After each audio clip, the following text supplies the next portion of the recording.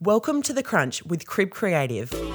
I'm Jess, and each week we're going to be diving into the stories of some of Perth's best agents and business people, how they got where they are, and what they learned along the way.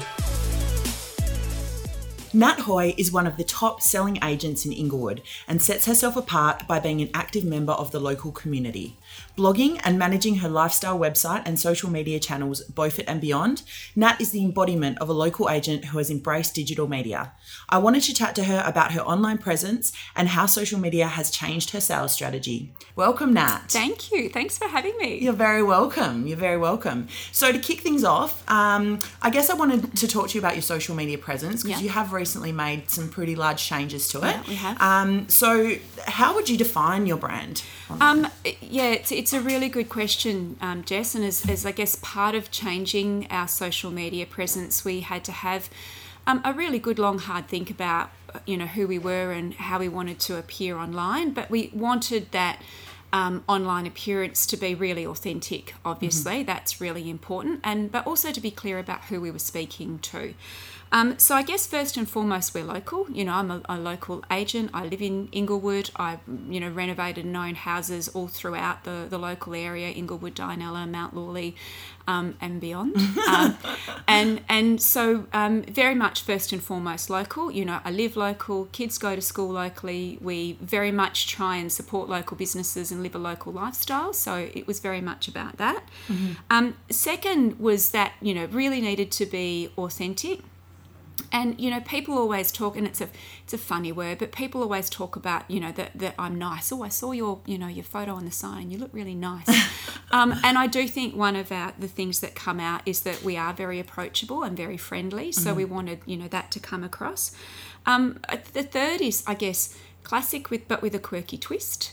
So, that's kind of how I like to dress. And it's kind of how I like to be. My house is probably that just by virtue of the fact I can't spend more time on it, so there's a little bit of eccentricity and quirkiness kind of there. And I guess I've always been slightly maverick and not a one sort of size fits all. So, that comes out. Fourth is, I guess we really pride ourselves on, I think, being intelligent and savvy in terms of what we do, being smart about the market, smart about the direction the market's heading in, understanding what buyers are looking for, and ensuring that the strategies that we're putting together for selling properties are smart and they're going to get the results. So savvy, I think, is really important. Mm-hmm. And the last one is very much around, I guess, generosity. I've been blessed to have wonderful people in my life as mentors and coaches and providing me with a lot of support throughout my career, and we try very hard to be that with our clients as well. Like if people are not selling but they're just looking for great advice and help in terms of making a decision, we're so happy to do that. So it's a lot about giving back too. Yeah. And so when you were putting together your social media strategy, what were the most important things for you to get across? Yeah, well, obviously the values were important, and also ensuring that, what we're doing is actually of interest, that people are engaging with it. But the other thing was we really didn't want a cookie cutter approach. We wanted to make sure that it looked like us and that people connected with us and that it felt like us and it was authentic and it was our voice. Yeah. That's so important with social media, that people don't think they're just talking to someone who's managing your page. That's or, right. That it is coming from you. Yeah, so. and we had seen what we thought was a bit of that, and that was really what we didn't want. I mean, I think it takes a little bit more effort. Yeah. But the rewards are there. Yeah. Definitely. How has obviously the market has been pretty challenging in the last couple of years. How have you changed your strategy to succeed in this kind of market? Yeah, I was kind of reflecting on that. A lot of it just comes down to working harder, honestly. I think, and this is a conversation we have in the office a lot, in that we have to work very, very hard to get the same results that we were getting a few years ago. We've always prided ourselves on our ability to put a deal together and to work with buyers and sellers to facilitate an outcome, but you've got to work even harder at that now. You really need to do. Houses absolutely do not sell themselves in this market, and that's just what it is. And it's not so much a change of strategy, but I think the work that we do with sellers in helping them get their property ready for sale is particularly important. It's the kind of market where buyers have been rewarded for waiting and not making buying decisions, and they're able to cherry pick from the best of what's available. In some areas that we sell in, there can be, a lot of oversupply of particular kinds of product. So how a property presents is really important, and obviously the pricing strategy and all of that is too. So you've just got to be really on the ball with all of that, in terms of helping, people to go to market and to sell well. And we've embraced a lot more no price marketing in order to try and widen buyer pools.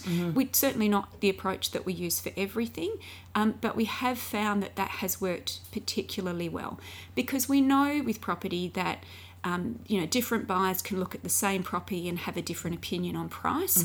And we're always geared towards, how do we find the best buyer that's prepared to pay the most amount of money in the current market conditions. And so for some property, a no price marketing strategy has been very much the way for us to go to achieve that outcome. But basically, you just have to work hard. Very hard. We've been saying that a lot lately. It's just, there's no replacement for hard work for a real estate agent. Not at all. No. What do you think you do differently to other agents? Yeah, again, a really good question, and something that I've thought a lot about. And I've kind of come to the conclusion that it's not one thing; it's a lot of different things. So, and it's that kind of combination of those lots of different things. And I think it's lots of kind of 1 and 10 percenters. So we're constantly looking at what can we do better or differently to other agents. We don't manage a massive portfolio of listings, and I've taken a very deliberate approach not to do that, so that we can be very hands-on and proactive in the way that we sell. My days on market are particularly low compared to competition in the Perth average. So in over the last sort of 7 years, they've been between sort of 27 and 31. They kind of hover around that sort of 30 market, give or take. Whereas the current Perth average is 70, and mine has pretty much remained unchanged, because I think we're just very focused on trying to do what we do particularly well. So we're always looking at how we can do better on presentation. That's been really important. How we can do better on pricing strategy, how we can better promote property. How do we be better and sharper on our selling process? And even if that just means we're working 10% or more, probably harder than other agents in terms of nurturing the buyers, doing the work with the buyers, trying to bring them to the table, how we negotiate, how we work with sellers. It's kind of all of those things, Jess, I think. Yeah. Do you prefer to list or to sell? I like both. There is nothing like the buzz of winning a really fabulous listing that you've gone into that property and you think, oh my God, I love this. And going through that process and being able to represent that client and knowing that you've got that listing, for me, that's still a huge buzz. That said, I'm not fond of what I call the beauty pageant aspect of listing, when they're calling in, 3 or 5 agents to come and do a pitch for a property. Because I won't be the cheapest and I won't be the highest price. And it really breaks my heart when I see sellers go with agents that have promised them a price that's not in line with where the market is going to reasonably see value. Don't get me wrong, we're always trying to get the highest price that we can. But it just breaks my heart when I see people go to market and then sitting there for months and not getting the result and knowing that they're going to end up with a worse outcome. But, that's what it is, and that aspect of our business will never go away. And when it comes to selling, I don't think you can ever get tired from the satisfaction of really putting a deal together. And if you do, you're in the wrong business, because you really need to love that. And that's the payoff. And that's the payoff. For us as agents, but also for the seller. Particularly if you can really surprise and delight them with the result that you bring. That's and then that seller's getting to move on with their life, and that's fabulous. One of the things I've been asking all of the guests who come on this podcast is how they got to where they are. Yeah. And I know that you are someone, like a lot of agents, who's come from a different industry. Yeah. Can you give just a bit of a background on where you've come from? Yeah, sure. Look, I kind of... I did particularly well at school, but then I was a bit of a girly swat, but left much to the horror and disgust of school, and my family left when I was about 15 because I really wasn't clear about what I wanted to do with my life. Went and worked in a bank, big mistake. But anyway, it was a really good grounding in customer service and, all of that kind of stuff. When I was in my mid-20s, I was fortunate enough to get a position at Curtin Uni. I was working in training and development for a financial services organisation, and was able to secure a spot at Curtin Uni in a postgrad training and development course, and that went particularly well. So I went on and did my master's in commerce in HR. And as soon as we finished that, it had always been my ambition to travel. So, by that stage, David had been on the scene for a while. He just got dragged along. He had the British passport. So we spent 4 years living and working in London, and I got for want of a better word, internal consulting job for SAP, which was a global IT company. So I travelled a lot to Germany and, chatted to people all over the world, and did a lot of troubleshooting and worked on lots of projects and, a lot of negotiation and facilitation and, that kind of stuff in order to sort things out and, get better outcomes for the business. I had my first son, Daniel, who's now 15, over there in London, and we headed back to Perth. And then when he was about sort of 7 months old, went back, set up my own consultancy and went back and did a variety of things part-time. So I was doing some postgrad lecturing at Curtin, I was doing some training, I was doing some consulting, business coaching, management coaching, kind of a whole range of things. And then when we were selling for the upteenth time, and I guess property and real estate have always been my passion and my hobby. Since I was a little girl, I used to love going to display homes. I would always pop into home opens. I was the go-to girl. When property used to be advertised in the paper, I knew everything that was on the market, pretty much what everything was selling for. And when we were selling for the upteenth time, and my very bad joke is better houses than husbands. Probably true. Yeah, it's probably true. They probably cost as much, but anyway, I've given the government a lot of money in stamp duty. But when we were selling for the upteenth time, we downsized our mortgage a little bit, and it gave me the opportunity to, think about, making a career change. And the agents that were selling our homes said, oh, for God's sake, Nat, you should just come and work with us. And that's what I did, and I haven't looked back. Wow. I mean, the irony is I work more hours now than I've ever worked in my life, but I love it. And I find it incredibly more rewarding than anything else I've ever done. It's a real privilege to walk with people through the process of a sale. It really is, because it can be a very emotional time for people. There can be some really tricky circumstances, and even if they're moving to move towards something exciting, they're giving up something that they know to go to something that they don't. Mm-hmm. So I love it. Wow. Yeah, absolutely love it. What do you think was some of the main things that you brought from your previous roles into real estate? Yeah, look, I think consulting and in terms of what I did before, it's a lot about diagnosis. It's a lot about asking questions. It's a lot about understanding what the issues and concerns are for people and what they're trying to achieve. Mm-hmm. And then it's about being able to put forward solutions to do that. Mm-hmm. And if you don't diagnose and understand the need and the problem, you're not going to be putting forward the right solution. So I do believe very much in that kind of question-based approach to an appraisal. So that's sort of asking versus telling. And similarly in consulting, I think you really learn to evaluate and constantly evaluate what you're doing. So you think very strategically about what you think is going to deliver the best solution to the problem and get the result that's needed. Mm-hmm. So I think you're very good at understanding, what's going on in the market and who your competition is and, where you need to be positioned to get the result.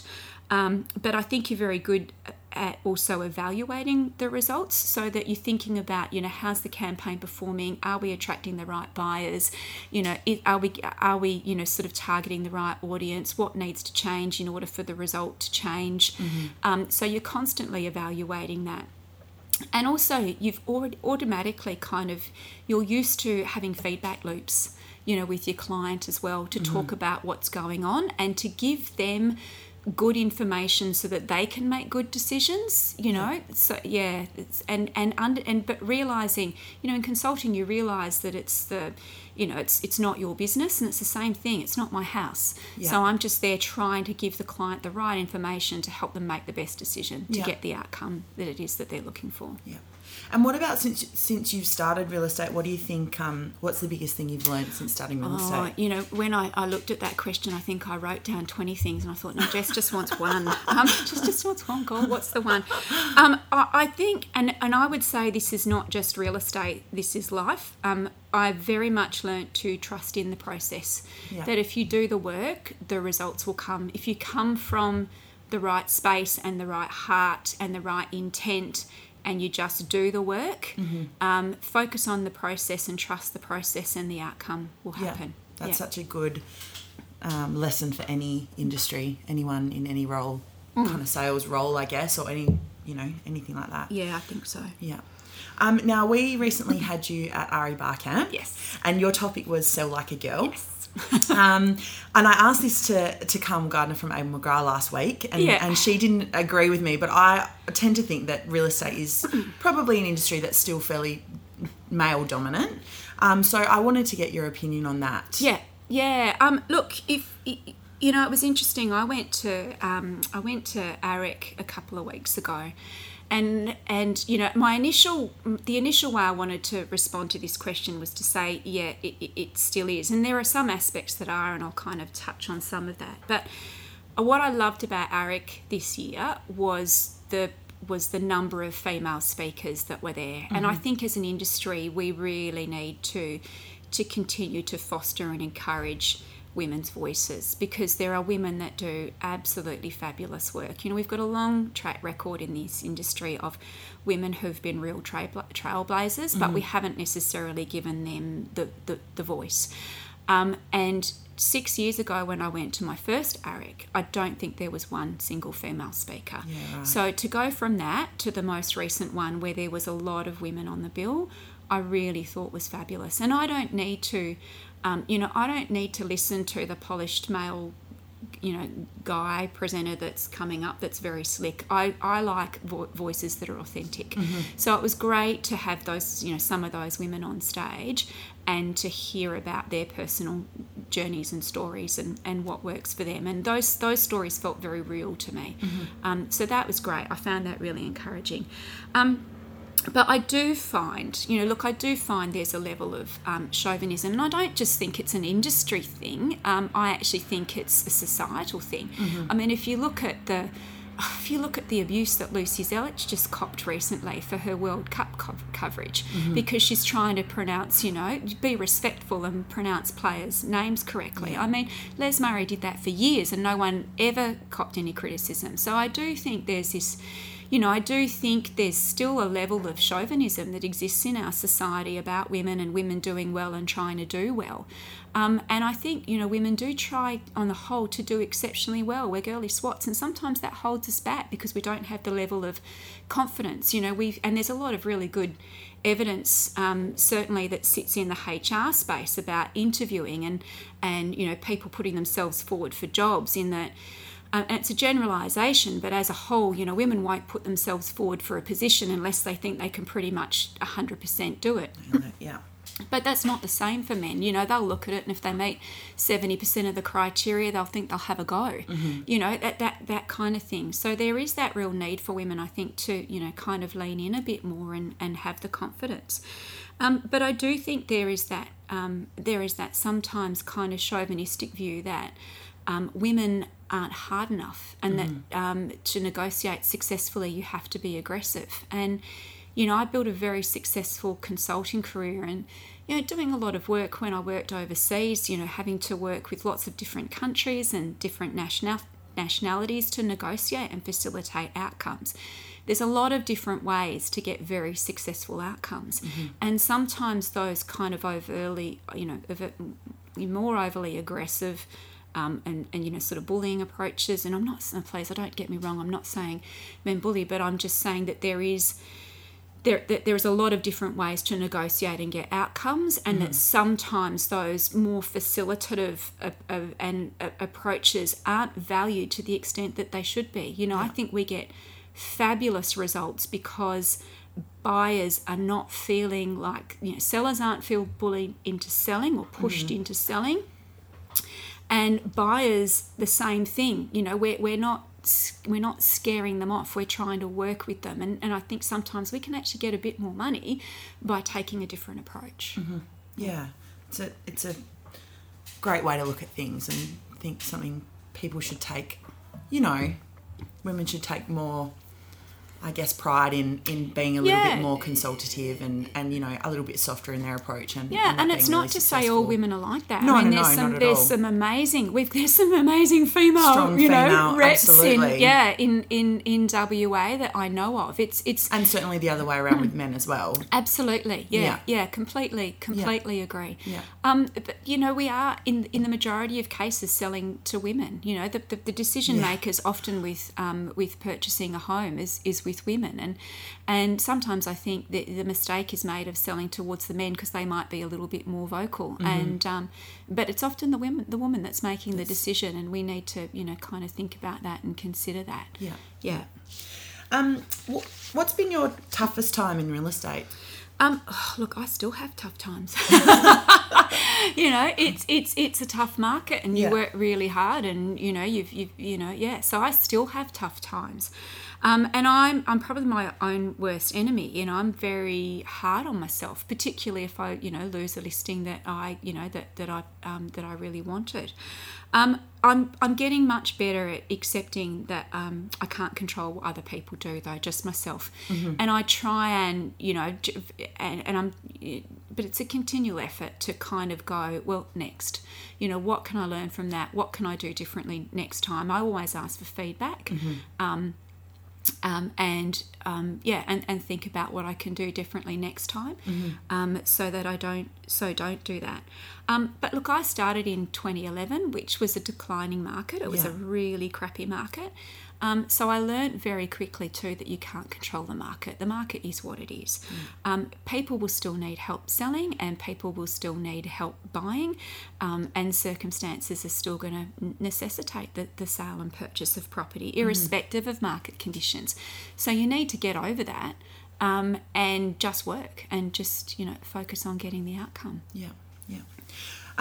This is another question that I've asked a lot of our guests who have come in, but what's something that you come up against all the time, something that you believe that either your clients or colleagues don't agree with? Overpricing. Overpricing. Oh, jeez, I hate overpricing. Look, I used to, one of the offices I worked in years ago, they used to say to me, Natalie, you sell property too quickly. You need more overpriced listings. You can't change the price on someone else's listing. And I did, and I still do. I still sell a lot of property really quickly. It was easier to do back then. I think my average, it was really low. But I won't do it. I can't do it. And it might be from a business perspective, it might be naive of me. And I've seen, competitors and other people in the industry build a market presence by taking on everything and consistently overpricing property and telling people what they want to hear rather than what they need to hear. But for me, that's kind of like, well, no wonder people don't trust us. And, obviously I don't get it right 100% of the time, but I really try to not get it wrong. And I guess the conversation I want to have with people is, look, I don't know what your property is going to sell for. I've got no idea. People even in this market can still pay fantastic properties for prices if we get the process right and we get everything lined up and the ducks in the row. But to me, that deliberate overpricing really smacks of putting your own needs and ego first and not the clients. And I cannot bring myself to to lie, and that's probably not the right word, but I just can't bring myself to do that. You know, if I, you know, I will talk about where the rational sales price is and the difference between that and the emotional and the premium price, and we're always going for that emotional and the premium price. But I do think, you know, you have to have the right conversation about where the actual comparable sales have been with a property. You know, if I've got a seller who, you know, wants to test the market at a particular price, but we've got agreement about what we're going to do if the feedback's not there, then that's a different story. Yeah. But to deliberately set out to miscommunicate where the market is likely to see value, you know, on a property when the sales evidence very strongly says otherwise, yeah, I don't get that. Yeah. And I can't do it. Would you see much of your stock coming from kind of star listings that have been sitting there at a really high? No, we don't. And you know, and one of the things we probably should do is chase down a lot more of, you know, that stock that's been sitting on the market for a while. It's one of the things I talk about in terms of the sort of the follow-up from our systems and processes. But no, not really. Yeah, I've picked one up recently, but we don't deliberately go out to target that stock. I think I do. People understand that I get results, and so what sometimes I think, you know, you go, oh God, you know, like they've got another listing, how have they done that? You know, everything's so overpriced, can people not see it? But people do. Yeah. Because you'll go to a listing appointment and people will say, you know, Natalie, we saw the result that you got on, you know, X, and like we thought that was amazing. Or, you know, we heard that you got 95 groups of buyers and 5 offers, you know, for that property, and we couldn't believe the price. And that's, you know, in current market conditions, and, you know, we want the same. And you think, okay, so people, it might be more subtle, and they do see it, but, you know, sometimes you think, you know, what, really? How the hell? And then you think, okay, that's all right, that'll just make X easier to sell, you know, because I'll get all the buyers, you know. So yeah. I wanted to talk to you about how the industry is changing, because obviously, you know, with the increase in the way agents are embracing social media is something that's been huge in the last couple of years. Industry-wide changes such as the award that's just come in. You know, there's been a lot of sweeping changes. Purple bricks isn't, you know, something else that's been a bit disruptive. Yeah. I guess I wanted to get your opinion on how you see the industry changing in the next few years. Yeah, look, you know, I think, you know, I guess for, you know, I've worked since I was 15. I'm now 48. You know, I've seen, you know, when I first started working, we had microfiche. You know, the world's changed. You know, the working world has changed extraordinarily since, you know, kind of, you know, I first joined it. Yeah. And I think that's just a given. And, you know, I've studied lots of organisations that no longer exist, you know, and they make fabulous, you know, organisational development and change management sort of case studies. You know, so I just think change is a given, and we're always going to have those disruptions, and we need to think as an industry about how we're going to step up to them. Look, I think the award changes is definitely going to see a rationalisation of the number of agents in the industry. I think that's a given. And I think there'll be a move towards people working more part of a selling team rather than, you know, trying to go out on their own. I just don't think, you know, I don't think people understand how skinny margins in agencies are. Yeah. And that agencies just can't afford to take people on straight into sales roles and pay those salaries. So I think it will move towards people kind of doing, you know, kind of cadetships and coming up through teams, or having to start in admin roles and working their way through. I just think that's going to be how it happens. I'm really looking forward to seeing the industry move down that path of being a profession, having come from a professional background, you know, with you know, in roles where there are industry professions. I mean, you know, people don't go, who's the cheapest dentist, and they don't go, you know, who's the cheapest doctor. Well, maybe if you're going to get, you know, boob work done, but I don't know, you know. But you're still, not. But you're still looking, you know, that, you know, people understand quality when they're choosing professions to help them. And I think real estate will benefit hugely from going down that path. I do think the barrier to entry in our industry, being as low as it has been in the past hasn't always served our industry and our reputation and the level of result people have got from working with agents. So I think that's actually a really important step, and one that I'm really looking forward to. I think Purple Bricks has been a big flop in WA. From what I understand, that hasn't really taken off, because I don't think they've just been able to provide in this market, the level of result that's needed. I don't think I've seen one property listed by Purple Bricks, and there's not been many, through my areas in terms of Mount Lawley and Inglewood and Bedford, that has even sold, let alone sort of sold well. I think personally our biggest threats are going to come more from the likes of Open Agent and Real Estate .com.au, where they're using their online platforms to take and charge us for our leads.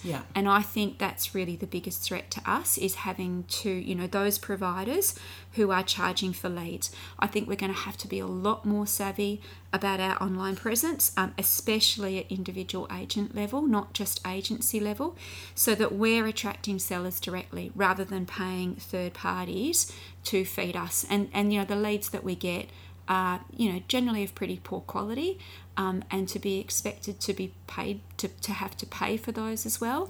So I think we really need to think about how we're going to combat that as an industry. But I think that digital trends and disruption is just going to be a given. And that online world is very much here to stay, and we all need to learn to play in that space. Do you think real estate is an industry that moves quickly to change? You've obviously worked in different industries and studied. I don't think any industry necessarily moves quickly to change. I think, the world, when you look at organisations that are no longer with us, large organisations and large established industries typically only change when they absolutely have to. When they're forced. When they're absolutely forced to. When something's, and often then it's too late. So, there's a lot of, dead corporate bodies, and models, and it's usually something new that comes in that's disruptive, and it's often too late for that industry to change. And I think that's why it's so important to be focused on, what the disruptors are doing.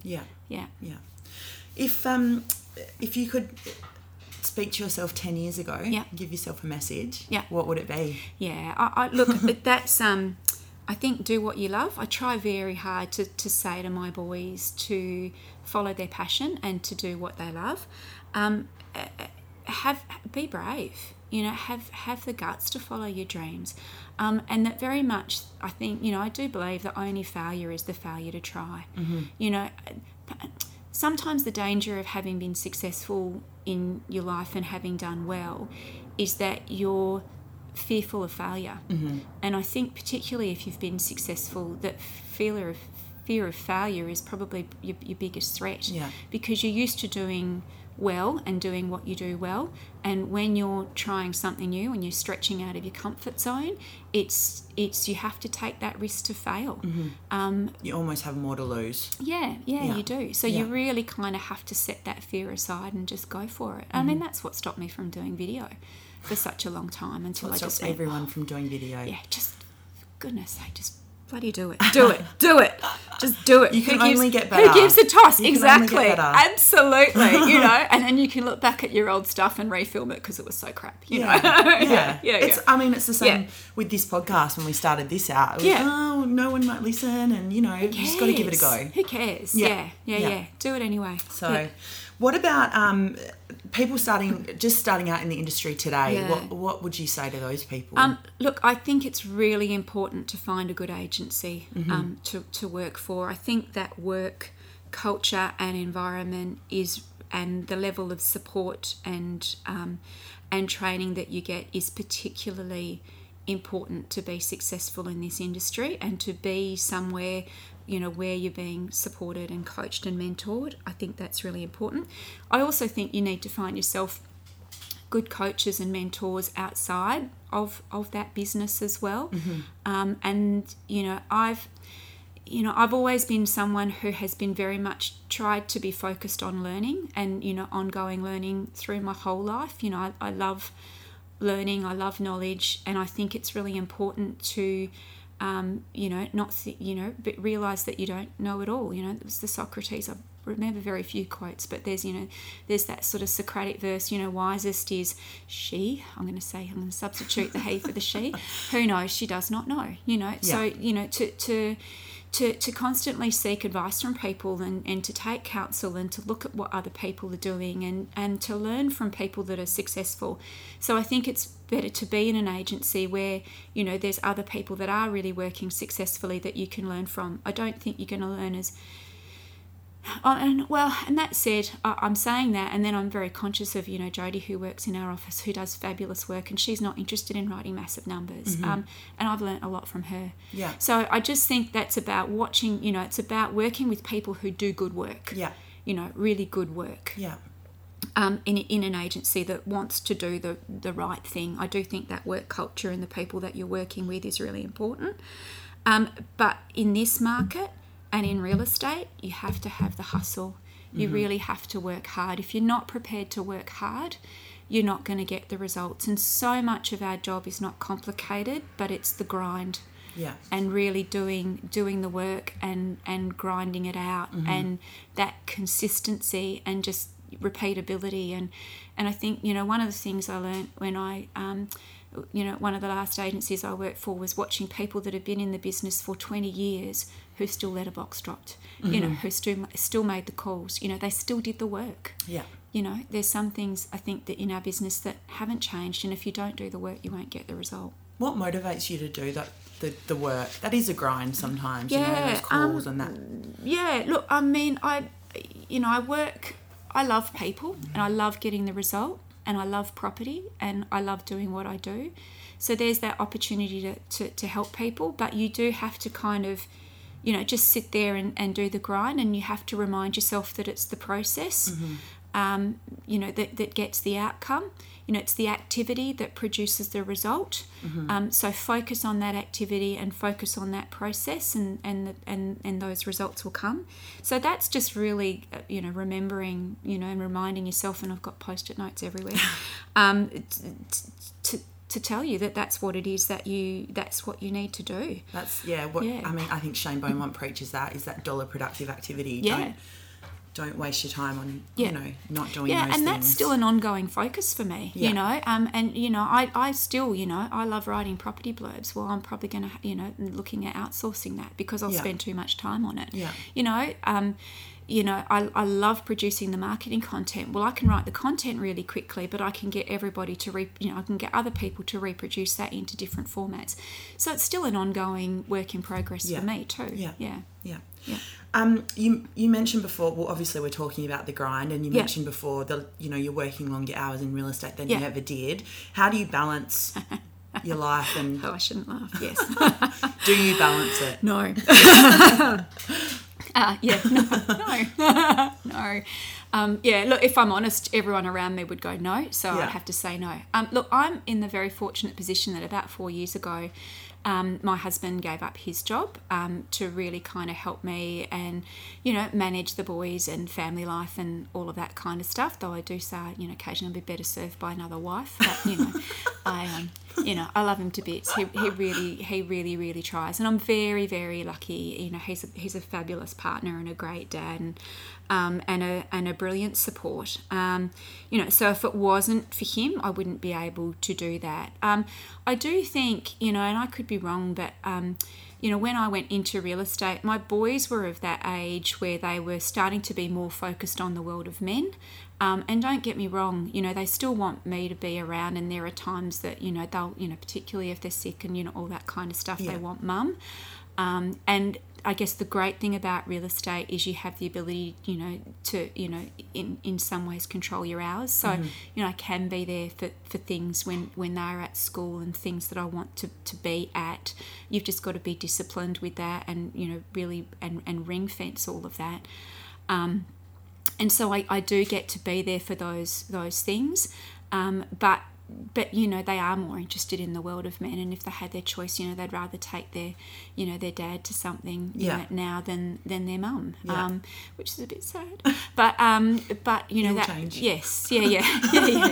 Fortunately, my husband, whilst my husband watches sport, he's not as across the soccer as I am. So I've had some beautiful moments in the last 2 weeks with my 15-year-old sitting on the couch watching the World Cup together, and I'm, you know, very strategic about those moments. And, you know, like he had a camp the other week, and I said I'm picking him up after school, because one of the few places that boys talk is in the car when they're not looking at you, and so then I said, we'll get some food on the way, which stretches out that journey, and, you know, the idea and the promise of junk food, you know, he's really happy. So we had this beautiful conversation in the car.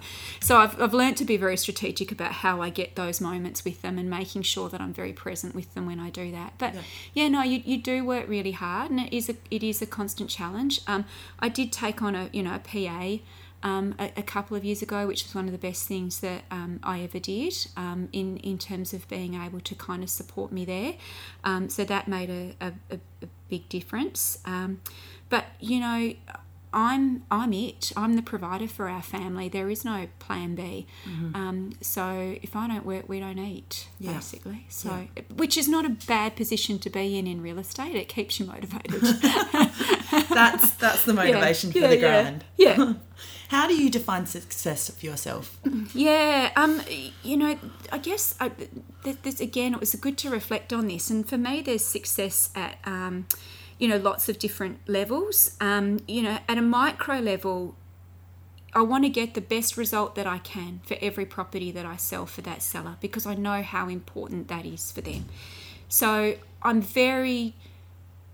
I've always been results oriented. From when I was very little at school, I was always very marks success driven, and that continues through to real estate. And real estate is very clear, you know, success measures in terms of the number.